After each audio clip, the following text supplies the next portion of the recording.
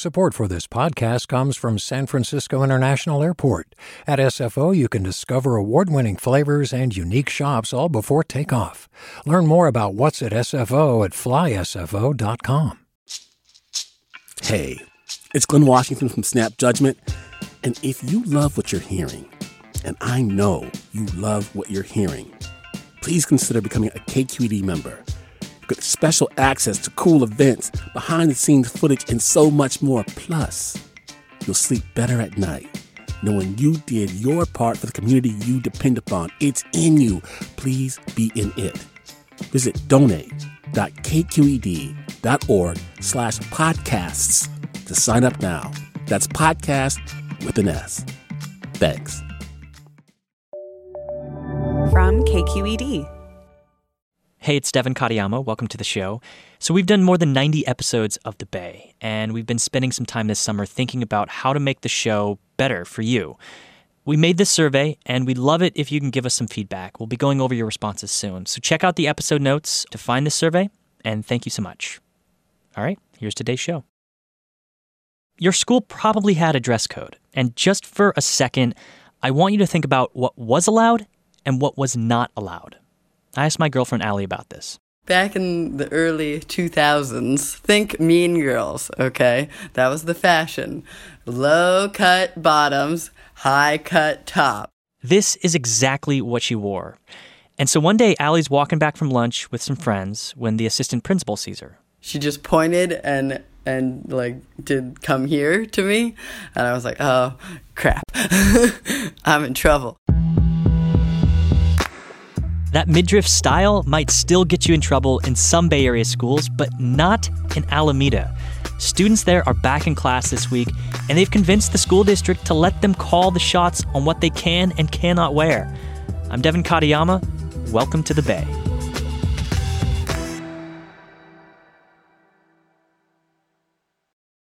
Certainly, dress codes have always been in response to what's happening in society around us. Jill Tucker is the education reporter for the San Francisco Chronicle. Movies I remember from the 80s, even early 90s, I remember, kids dressing a lot more liberally than they do today. Yeah, I mean, think Flashdance, right? You know, that movie where it was sort of off-the-shoulder ripped sweatshirts and, right. They had the leggings. I think there's always been a sense of what is appropriate dress to wear, and certainly the decades that shifts, and I think the schools certainly reflect that. Do you know how the dress code for Alameda Unified measures up against other Bay Area schools or districts? Yeah, the one they had before, I would say they were like no short shorts or skirts, certain widths on your tank top strap, no ripped jeans. And that's what you see in a lot of the dress codes across the Bay Area, whether it's Oakland or San Francisco or down in the peninsula where I went to high school. Right. Were you an education reporter when Columbine happened?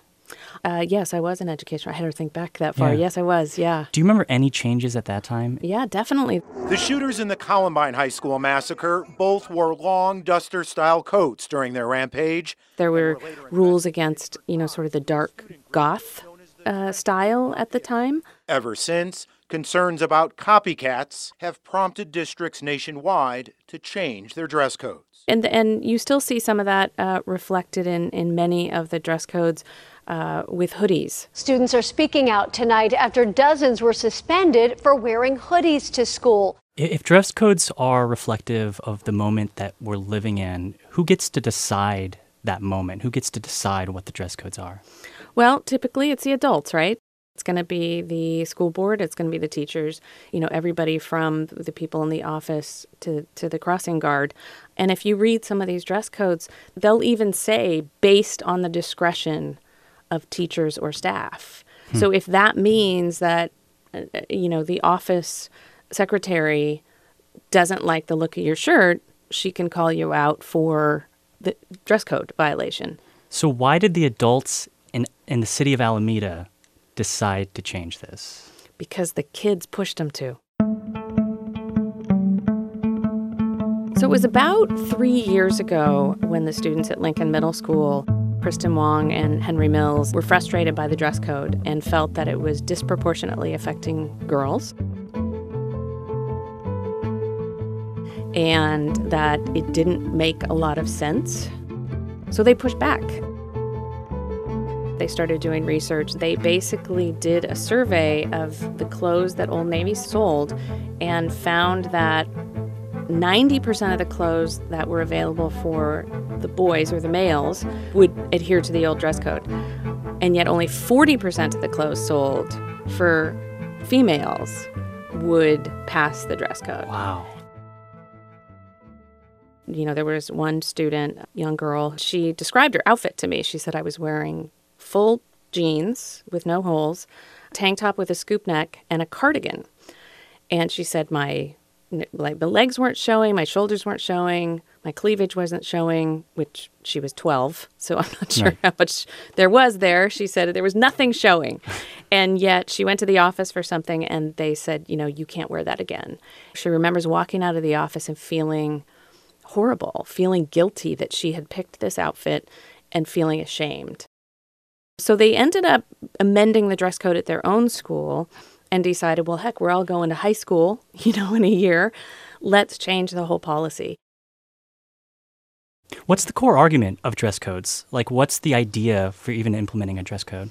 Well, when you read dress codes, they tell you that they want students to be dressed appropriately for the educational experience, to be dressed professionally for the educational experience. And they don't want them to distract others by what they're wearing. That tends to come up a lot, that they can't wear clothing that's distracting. And that was a key complaint of the students in Alameda. And it also was the key reason that the Portland chapter of the National Organization of Women created this model policy that Alameda used as the basis for their own dress policy. Basically, is it really a 14-year-old's responsibility to not distract a classmate, you know, because there's too much shoulder showing? And, you know, or is it the boy that just needs to pay attention in algebra class? To be fair, I mean, these dress codes, including Alameda's, you still can't wear profanity or hate speech or tobacco or alcohol or other types of, you know, pornography is in there. So, you know, there are still rules about, you know, those types of things. So, you know, the dress policy, which I when I first read it, the first thing that came to mind was a very simple cover the important bits, you know, is sort of how I read it. Well, we talked about these dress codes being reflective of the moment we live in. And currently the moment we live in includes youth voices that are being elevated, especially after the Parkland shooting. We're also living in the Me Too movement, forcing conversations about how women in our society are mistreated. Is there any correlation, you think, to a pretty young group of students who are forcing this change? Certainly they were working on this before Parkland, but I think the message is that young people are definitely feeling much more empowered to participate in the process. You know, they went into it not knowing what was going to happen and were pleasantly surprised that they had a seat at the table and that the adults were listening to them. They were able to express their thoughts and ask questions about the dress code that they had.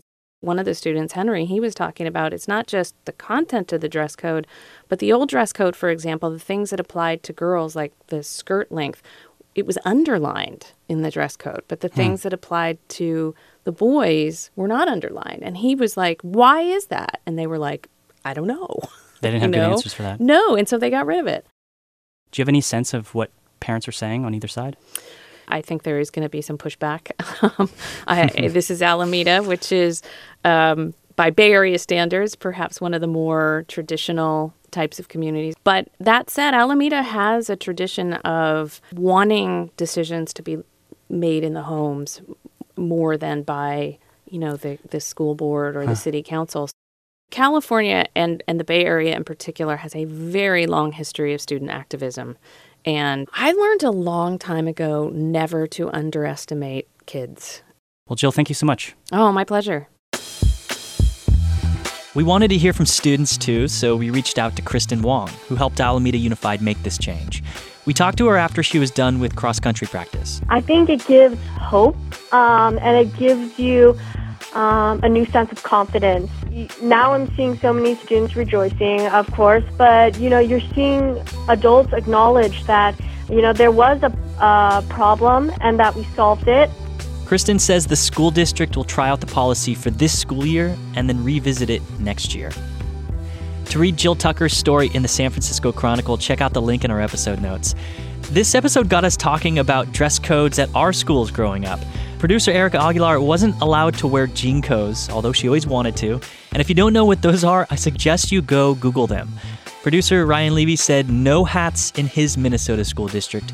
And I remember no shirts with beer logos.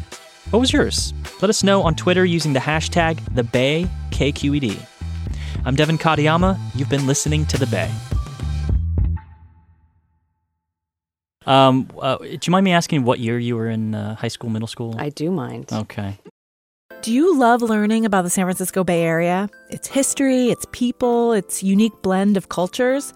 Then you should check out the Bay Curious book. I'm Katrina Schwartz, editor and producer on the Bay Curious podcast, and I'm here to let you know that for the month of May, we've worked out a sweet deal for KQED podcast listeners. Right now, you can get the Bay Curious ebook for $1.99. That's right, $1.99.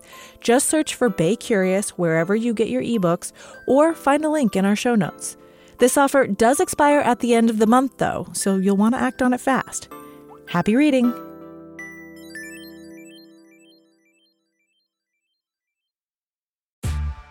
Hey there, this is Brittany Luce from NPR's It's Been a Minute. KQED's podcasts like The Bay, Bay Curious, Mind Shift, Right Nowish, and more all tell the stories of the Bay and beyond with reliable, human-centered journalism. They aim to inspire, make you think, entertain, and expand your understanding of the place you call home. Here's how you can support podcasting at KQED.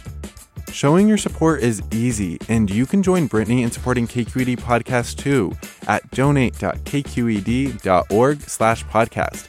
That's donate.kqed.org/podcast.